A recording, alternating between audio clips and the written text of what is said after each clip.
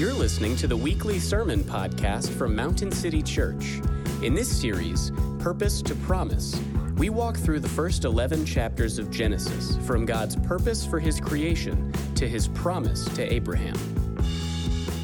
All right, good morning, everybody. Are we awake? Good morning. Happy Father's Day. All right, happy Father's Day to everybody. Again, we're going to begin chapter 3 today of Genesis, and it's all good. So let me pray for us, and we'll dive in. Father, I just thank you for your word. Lord, I just ask for your help today. Lord, I just ask that you would work in our hearts, that your Spirit would help us to see you for who you are, Lord. And Father, I just pray. Yes, as we read this text, it seems to be all bad news, which in many ways it is. But thankfully, Lord, you have given us the rest of the Bible. And most importantly, you have given us Jesus. And Lord, I just pray for your help today. And we ask that in Jesus' name. Amen. Beatrice Webb, who was one of the architects of the modern British welfare system, she and her husband and some others founded the London School of Economics. She was a socialist and an activist, a British leader. She kept a diary, and in 1925, she went back and looked at her older diary, and she wrote, in my diary in 1890, this is when she wrote it in 1890, I wrote, I have staked everything on the essential goodness of human nature. Now, 35 years later, she's now commenting on this, I realize how permanent are the evil impulses and instincts in us and how little they seem to change, like greed for wealth and power, and how mere social machinery will never change that. We must ask better things from human nature, but will we get a response? We must ask, no amount of science or knowledge has been of any avail, and unless we curb the bad impulse, how will we get better social institutions? So here's a woman looking at this economic system that they created in London, and she said she staked everything on it in the goodness of human beings. Now, sometime later, 35 years later, she's looking at it like, uh-oh, we might be in trouble with this, right? Now, this is just the secular worldview on display in 1925, right? The idea that human race is perfectible and that a human utopia is possible through the advancement of science, technology, education, and the correct politics, if only given the right conditions. All we need to reach this utopia is to be educated, informed, and encouraged to progress towards this utopia. But what Beatrice realized looking at the world around her is that science and education is not going to fix human nature. See, the problem has been incorrectly identified. Who will explain it? Who explains with the mess that we live in today? And it's been a mess ever since Genesis 3, brother and sister.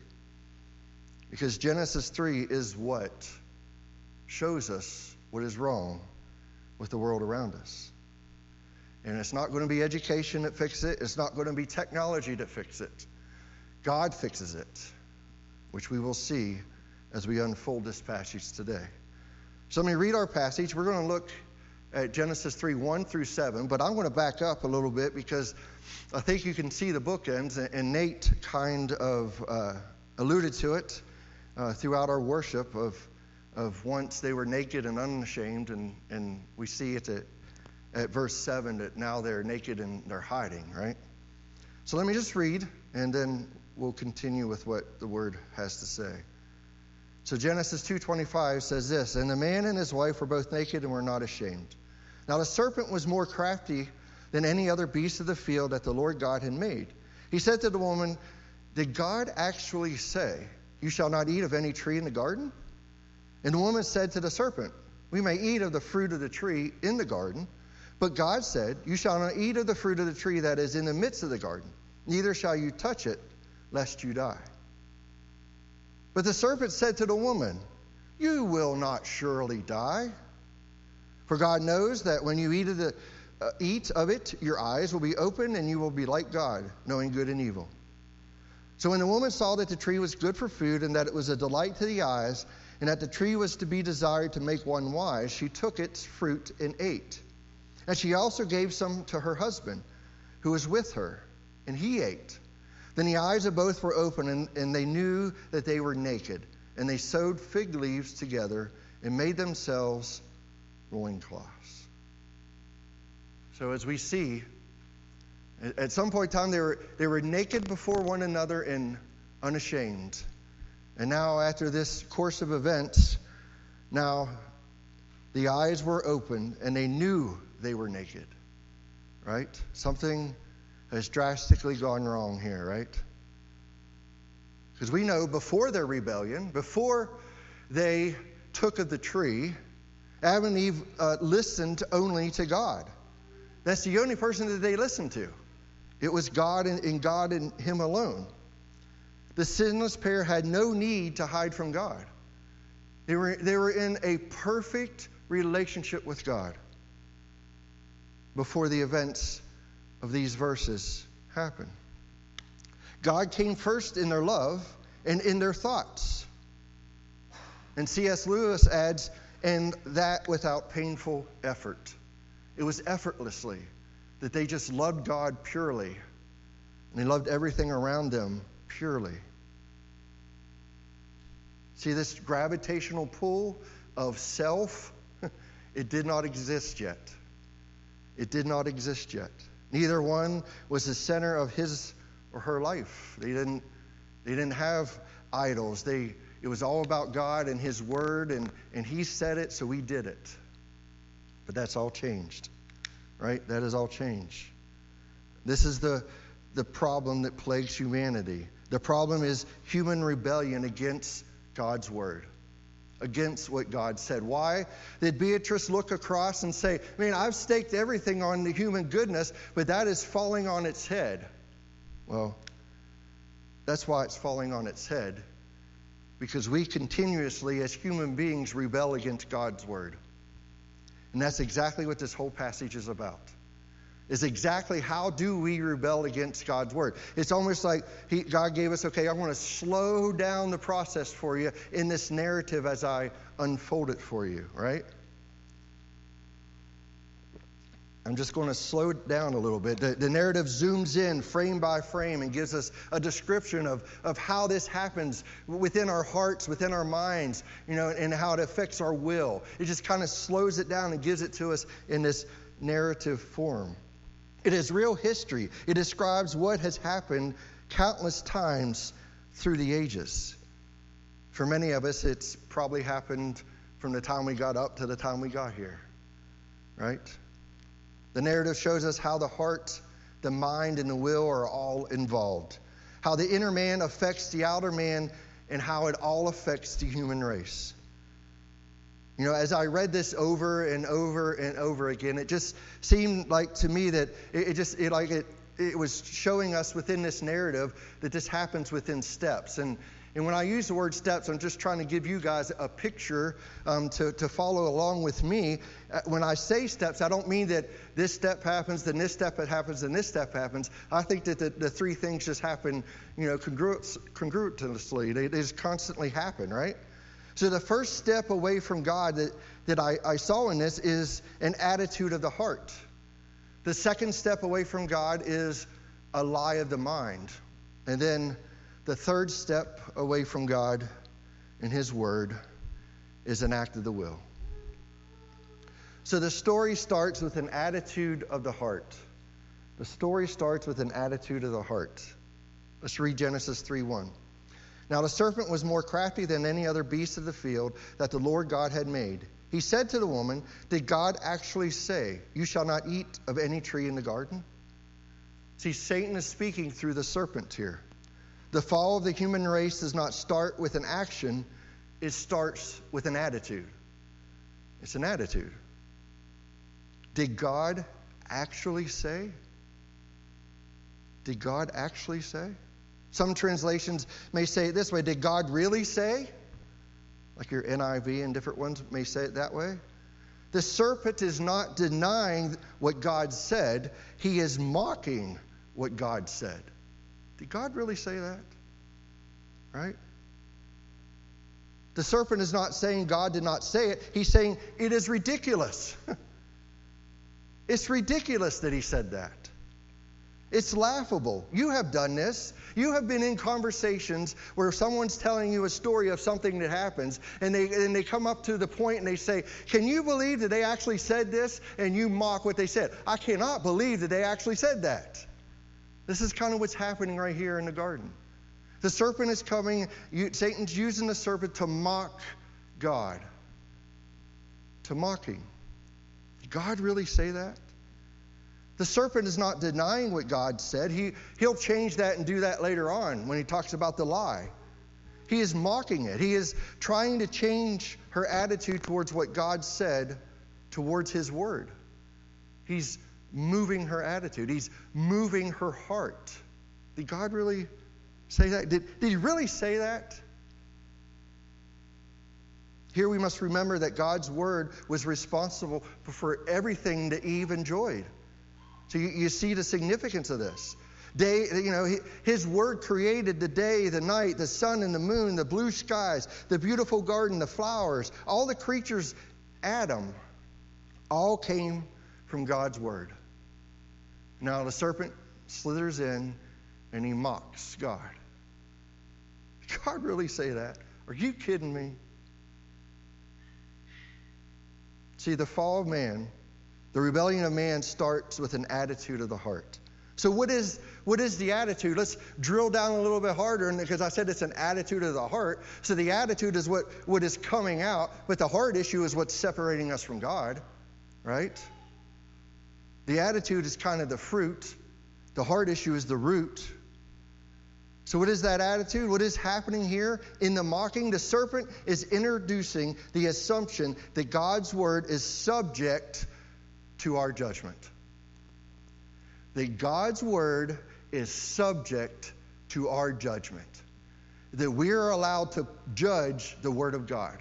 That's exactly what the serpent's doing, and that's exactly what we do every time we know better, every time that we know the word of God, know what sin is, and do it anyway. We are judging it.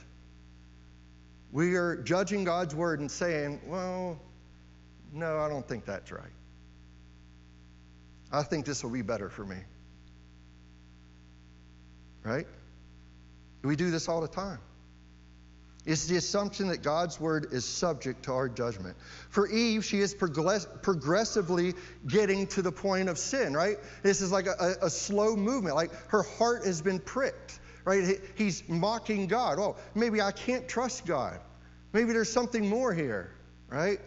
He's mocking the word of God. But for us, because of our depravity, because we are born into this sin that has fully resolved, we are born in full judgment mode, brothers and sisters. We are born that way. We are mocking and judging the word of God. We do this from the heart. Our affections are only towards worshiping the created things. That's how Paul describes it. We do this naturally because we are born into Adam. We are born into his sin until God comes and saves us and changes our heart, until we're born again.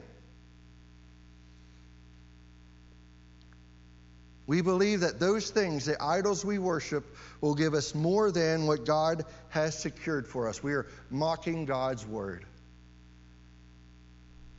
Let me just give you a general illustration.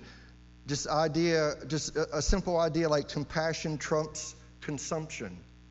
Compassion trumps consumption. I'm not going to a specific place or a specific, but I think the whole Bible kind of teaches that it's better to give, right? It's better to give of yourself.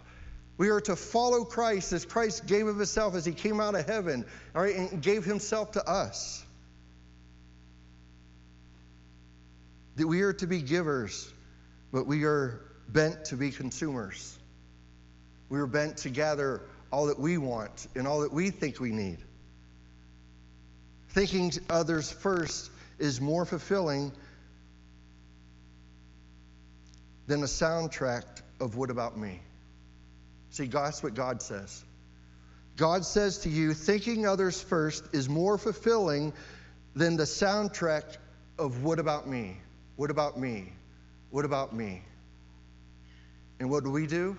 We mock it. Did God really say that? We become acutely aware of how this attitude works when we are witnessing to others, does it not? When we are put into the atmosphere of actually opening our mouth and sharing our faith, the number one reason it keeps our mouth shut is because we're thinking in our head, if I say this, that person's going to think I'm stupid. And that's exactly what Satan did in the garden. Did God really say that? He's mocking the Word of God. It is when the world around us is mocking God's Word and mocking us for believing such a thing, even if they don't say that sometimes, it is just the soundtrack in our mind, is it not? It's just the soundtrack in our mind. So what Satan is doing here is he is mocking God's Word. And it shows us this attitude of heart that we've been born with, that we're consistently mocking his Word. So the first step away from God is an attitude of the heart. The second step away from God is a lie for the mind. It's a lie for the mind. Genesis 3:2-5 says, "And the woman said to the serpent, we may eat of the fruit of the tree in the garden. But God said, you shall not eat of the fruit of the tree that is in the midst of the garden, neither shall you touch it, lest you die. But the serpent said to the woman, you will not surely die. For God knows that when you eat of it, your eyes will be opened, and you will be like God, knowing good and evil." So first, the serpent just flat out lies, and we will get to him in a minute. But let's look at Eve and see what she did with God's Word. Right? Let's see what Eve does with God's Word. She has an opportunity right here to set the serpent straight, but she doesn't do it. As she plays back God's Word to him, as she speaks God's Word to him, she changes it a little bit. Right? Eve gives her own version of God's Word. First, she diminishes God's Word, then adds to his Word, and then softens his Word. She first diminishes God's Word, then adds to his Word, and then softens his Word. Look with me in Genesis 2:16. You may surely eat of every tree of the garden, is what God said. That's what God said. You shall surely eat of every tree of the garden. She leaves out every, minimizing the provision of the Lord. And since we are looking at this word, let me just point out real quick. We're looking at this word Lord, right? Since it's right here. Notice that in Genesis 1, it was Elohim, right? And then when we moved into Genesis 2, it was the Lord God. Notice how Satan and Eve recognized God. They go back to Elohim. They don't use Lord God, right? They just go back to Elohim. And this is important. This is a subtle thing, something that Moses put in there that Israel would, when they were reading this, would absolutely pick it out. In other words, he's no longer that personal God, Lord God, right? He's just a God. Notice how when Eve speaks, that's what she uses, and when the serpent speaks, that's what it uses. She minimizes his word by discounting his generosity and starts down a slippery slope. Then she adds to God's word. So she minimizes his word, and then she adds to God's word. Neither shall you touch it. God didn't say that. Neither shall you touch it, is what Eve adds to it. We see a shift in the understanding of God's character. He is not as generous. He is much stricter. He can't touch it, right? Can't touch it. She's adding to his word. He never said you couldn't touch it. He said there's a tree that you can't eat of. And we've experienced this, have we not? Whenever we think somebody is limiting something for us, we exaggerate and add to it, right? I mean, many of you probably been in this. You've had a friend over, and you and your friend get rowdy or doing something wrong, and all of a sudden, Dad comes down and drops the hammer and says, look, you need to send little Johnny home because you guys are wrecking the house. And what happens? Little Billy runs to Mommy and says, Mommy, Daddy said Johnny can never come over here again. Adds to it.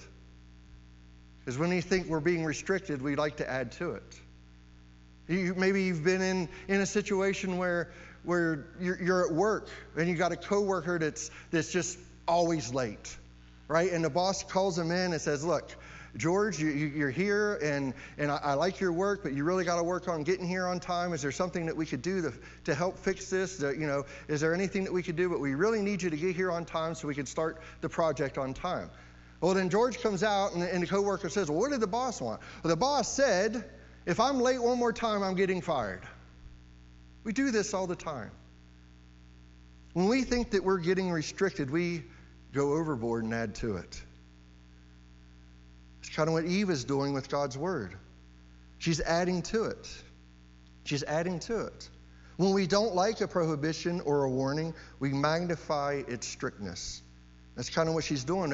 He didn't say anything about touching it, but she added this to it. Do you see how it's slowly pulling her away from God and his word? We add to what God says so that we can justify what we believe. God's word is unreasonable. It's unreasonable. Churches do this all the time. People do this all the time. Religion does this all the time. We add to God's word to either control or to make things happen a certain way. This is why we need to preach Christ crucified in grace and not works righteousness. We add to what God says so that we can justify what we believe. God's word is unreasonable.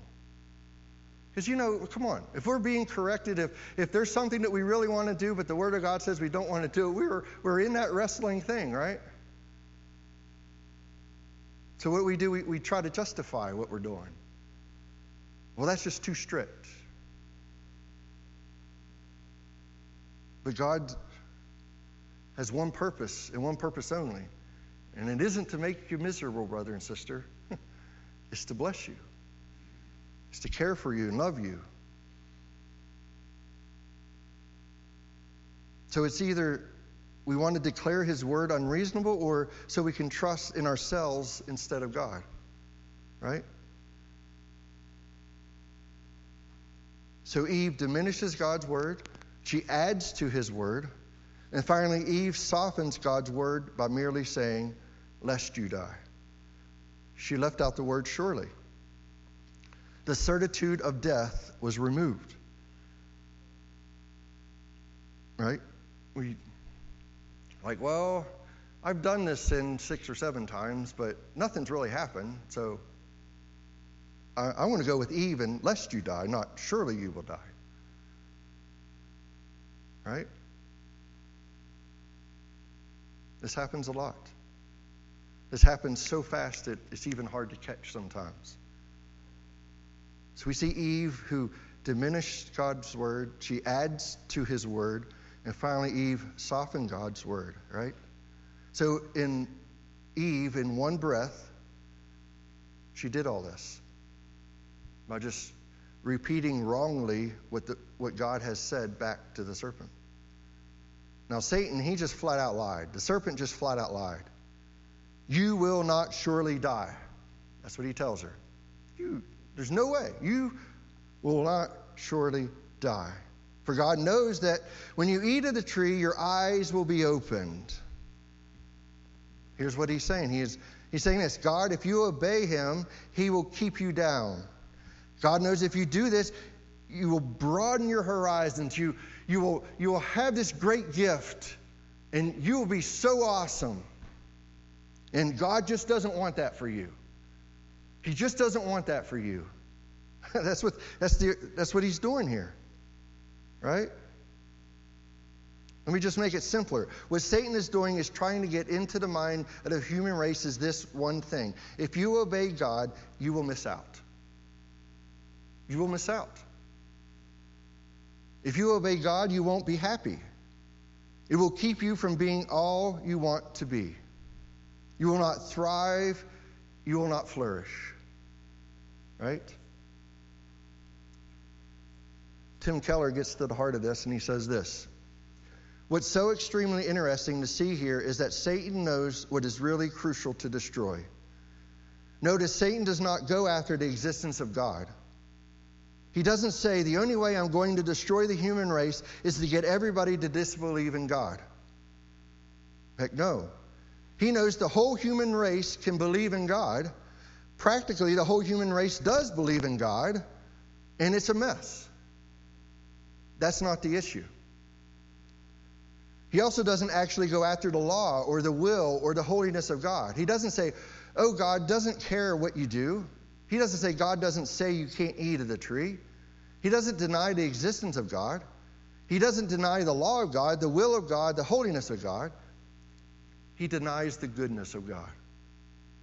He denies the goodness and the love and the grace and the goodwill of God behind all those decrees. This is what Satan goes after. He goes after the goodness of God. Right? You won't surely die. Because, man, if you eat that tree, it's going to be so awesome. Right? He goes after his goodness. I mean, how many times are we butt up against that decision where the Holy Spirit's convicted us and we're staring at a decision and we got to decide what is good for us? Right? What is good for us? Well, I can guarantee you one thing. Our Maker, the one that we read about in Genesis 1 and 2, the one that made everything, the one that formed man and then formed the woman, that God only has one goal, and that's our goodness. That is our good. That is his goal. That's what he is done everything for. Right?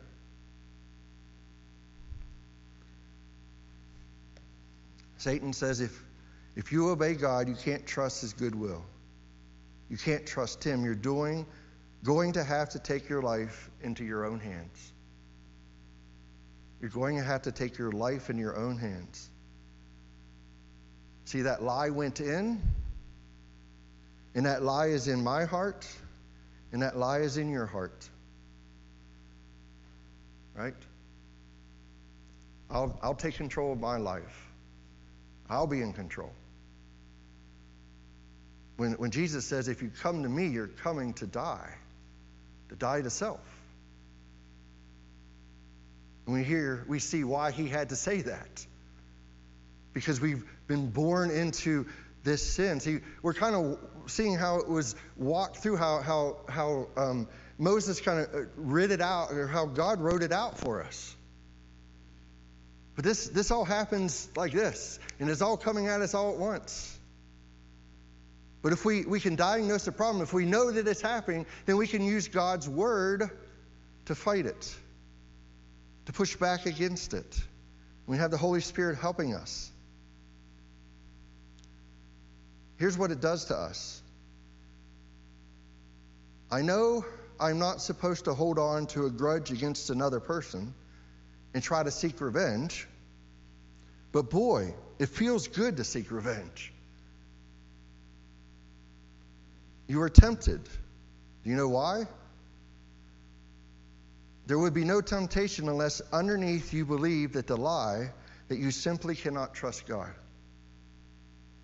that you simply can't trust in his word when he says, I will fix all the wrongs.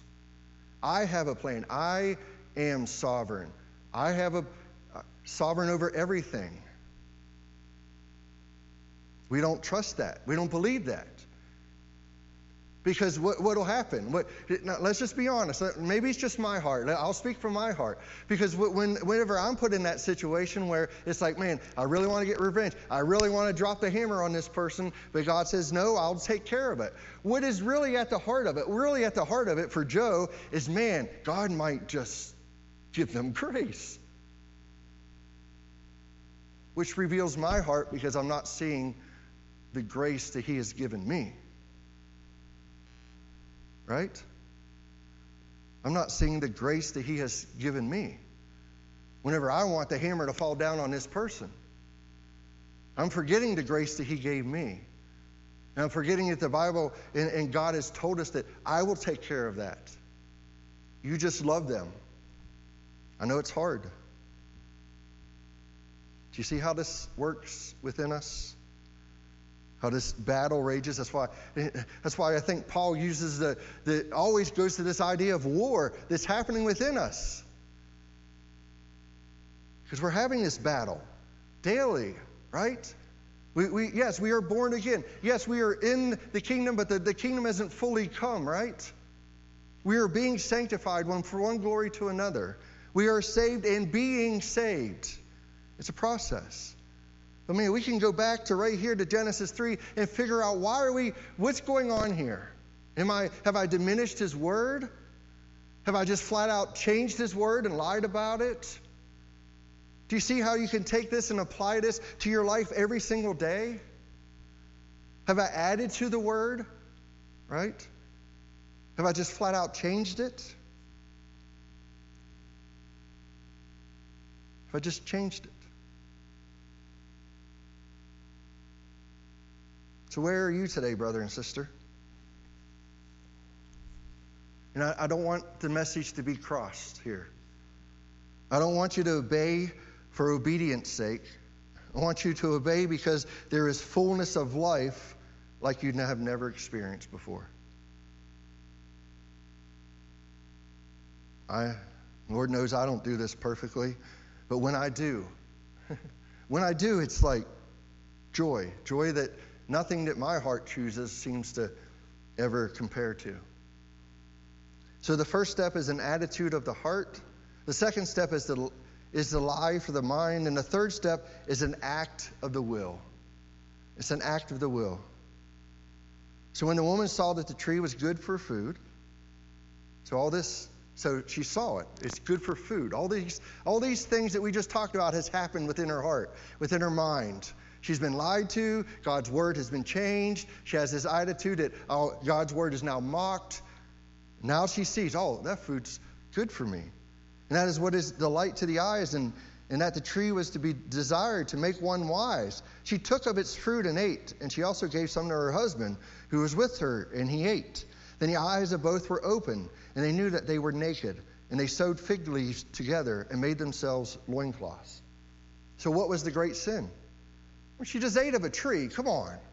I mean, I bet you some of you guys that talk to people that don't believe yet and maybe witness to people that they're like, you believe, what was the big deal, right? Eating of the tree. What's the big deal? What was the great horrible action? What is it that ruined the human race? Well, yeah, they did eat of the tree. That simple act of the will. So what is so bad about that? What is the big deal about the tree? What was the logic behind the command? It was just simply a command, by the way. It was, do you trust God? Do you believe God? Do you, not diminish his word, not change his word, not lie about his word? Do you just trust my command not to eat that tree? There's no logic behind it. God just said do it. But we so many times want that logic, don't we? We want to know why. Well, sometimes we get why. Sometimes he even puts it in his Bible why. But many times he just says, what? Trust me. Trust me. I mean, I get don't murder and don't steal, right? My mind can figure those out, right? I see why God would say that, but the tree? So just think with me for a minute. What if God gave them a logical reason? What if the logical reason was this? What if the logical reason was, if you take of that tree, everything is going to be a mess from here on out, right? I mean, if you're thinking about this whole scene, if you're thinking about how God would do this, our minds, that's kind of how we think many times. Why didn't God just tell them that if they ate the tree, that everything's going to be a mess, that every human being ever born from that point on is going to be born into this depravity, that's always going to be fighting and rebelling against God, against you, God, the one that made them? Why didn't he just give them that logic? Stop and think about it. Because if he gave them that logic, they are in the driver's seat. They get to choose. Well, I'm not going to eat that tree, because if I don't eat that tree, then all these people won't suffer. Who's in control? The human being's in control. God's not in control anymore. So it's just a command. It's just saying, brother and sister, do this. It'll work out good for you. Brother and sister, do that. It'll work out good for you. Brother and sister, love your neighbor. It'll work out good for you.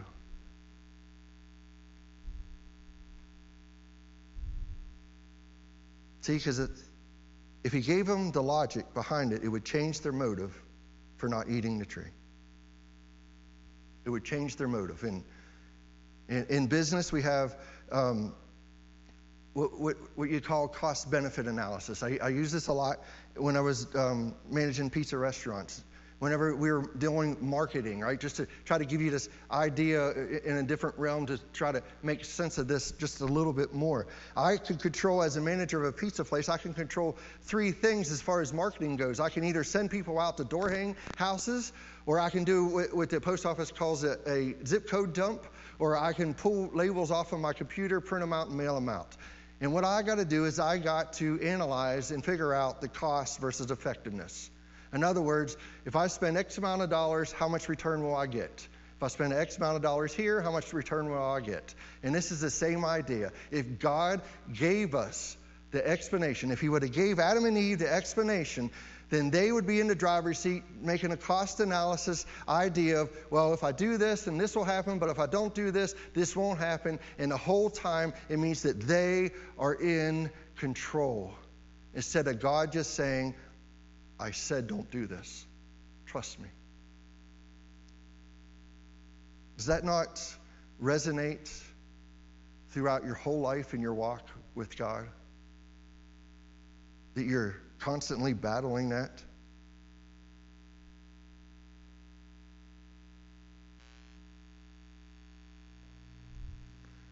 God's saying you can treat me as God, or you can put yourself in the place of God. Do we realize that virtually everything that is wrong with us in this world is you and I putting ourselves in the place of God? This is the problem. If you don't forgive somebody, it is because you're putting yourself in the place of God. You think you know what they deserve. If you live to obtain possessions and wealth and to do all that you want to do in life, you are believing the lie that God does not have your best interest in mind. You are putting yourself in the place of God. And we do this over and over again. And brother and sister, it's because we were born right here into Genesis 3. And our hearts just constantly do this. Constantly. And for the same reason, think about this. So many people will say, but man, when God saves me, when he causes me to be born again, when he causes me, why doesn't he just eradicate all my sin so I don't have to battle with this anymore? Go back to the cost analysis. Then you wouldn't trust him. You would be in the driver's seat again. There would be no fighting. There's no suffering. There's none of that. You wouldn't have to trust him anymore. What a good God. What a good God. See, brother and sister, there is hope for us today. Because there is someone who crushes the serpent's head, who deals with the tree, the sin that happens at the tree, deals with the lie, and even deals with the mocking. We read earlier today about Jesus in the garden struggling about a command that involves a tree. It is called the cross. He knows he has to go to the cross and die for the sins and pay the penalty we owe, and he's struggling. God told Adam and Eve to obey me, and you will live and flourish. God told Jesus, obey me, and you will be crushed. And he did for us. Here's what he did. He turned the tree of death, the cross, into a tree of life for you and me. This is Jesus taking care of the sin at the tree, because he obeyed the Father perfectly, and he went to the tree, and he hung on the tree for me and you, so that our sins may be forgiven. We put ourselves in the place of God, and Jesus put himself where we deserve to be on the cross, facing judgment. That deals with the tree, and it also deals with the lie. Because is God good? Well, absolutely God is good. You know why? Because he gave his only son so that we may be saved. Brother and sister, you can trust God. He died for you. He loves you. You have to see Jesus Christ climbing a tree of death and turning that tree of death for him into a tree of life for you and me. That will finally begin to take the toxins out of your soul. And you'll finally start to actually believe God loves you and you can trust him. See, that's the only thing that will take care of it. It's the only crowbar strong enough to get you out of the driver's seat. Is seeing Christ on the cross. Jesus takes care of the sin at the tree, the lie that he's not good because he is good, and he takes care of the mocking. You know why? Because as he hung on that tree for us, he was mocked in our place. And he was still God when he was hanging on that tree. And he could have very well struck everybody down dead, but he didn't. And he stayed on that tree. And he stayed on the cross, securing eternity for us. You are in Christ. And nobody, regardless of the amount of mocking they can do to you, can ever take that away. Do you believe this today, brother and sister? Do you trust him today? Shall we pray? Father, Lord, I just ask that we today would trust in you. That we would not add to your word. That we would believe you wholly, completely. That when we read your word, we would not doubt your word, that we would not think that you are just not having our best interest in mind. See, these are all of what our heart is producing. But you have given us your word. You have given us your spirit. You have given us armor. And you have given us a faith family to help us fight this each and every day. Lord, I pray today, if there's one here that has been believing the lie, did God really say? Believing the mocking. Lord, that they would stop trusting in whatever they may be trusting in, which is probably themselves, and turn from that and fully and completely trust in you today. Lord, I pray that you would work through your Spirit to change hearts so they may repent and trust in you.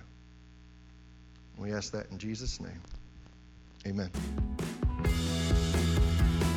Thank you for listening to the weekly sermon podcast from Mountain City Church. To learn more about our church, visit our website at mountaincty.church. Thanks again, and may the Lord bless your week.